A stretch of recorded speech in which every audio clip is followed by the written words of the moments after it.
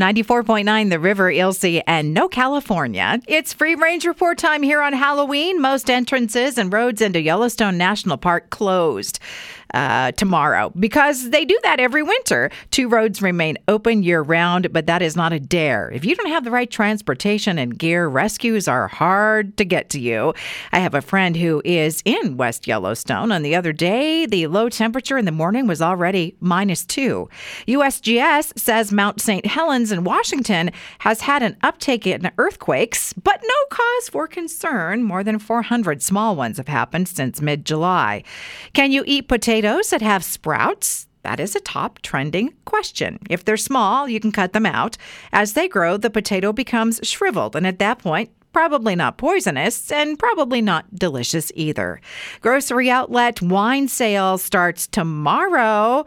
20% off. And tomorrow is also cheap chocolate day for the Halloween leftovers. Pocket-sized parties, what are those? Get-togethers of between 8 and 15 people. Costco, same delivery promo going on right now for flowers, pumpkin pie, and Boursin cheese. Something I clicked on today that I wish I hadn't. Disneyland's Space Mountain with the lights on. It's way better in the dark. And sunflowers swing their heads toward the sun. I always thought it was like some magical hormones in the flowers that make that happen, but there's new research that shows, wrong.